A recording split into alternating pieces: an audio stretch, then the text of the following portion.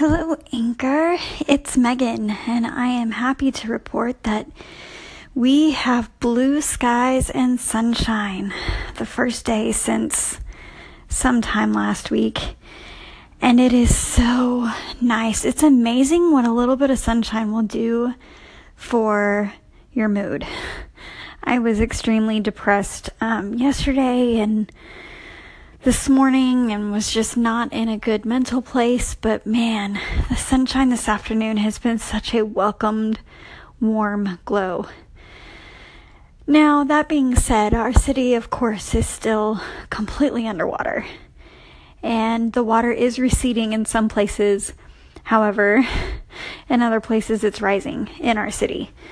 So there's still a long way to go, but man, this nice break that we've got going on. But I just wanted to give you an update, tell you that we're doing great. There are several charities going on. I know that JJ Watt is raising lots of money. He's now up to the 4 million donation mark that he wants to get to, so that's really awesome. There are so many people in our city that is just, they're coming together. It's been amazing to see, like, this is what our country is about. It's not about race. It's not about religion. It's not about tall, short, fat, skinny. It's not about any of that. It's about coming together as a nation, and we're doing that. And so it's really awesome to see. But yeah, I just wanted to get everybody up to date with what's going on.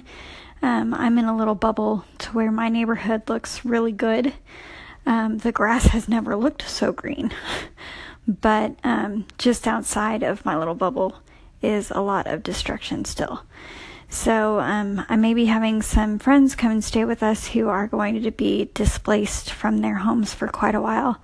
But I just wanted to give you guys an update, like I said, and hopefully you guys are enjoying your now Tuesday. I had to ask my husband what day it was this morning because I honestly didn't know.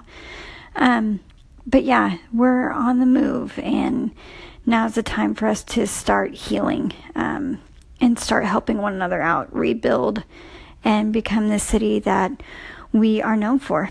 So anyways, I hope you guys have a great rest of your day, and we'll talk to you soon.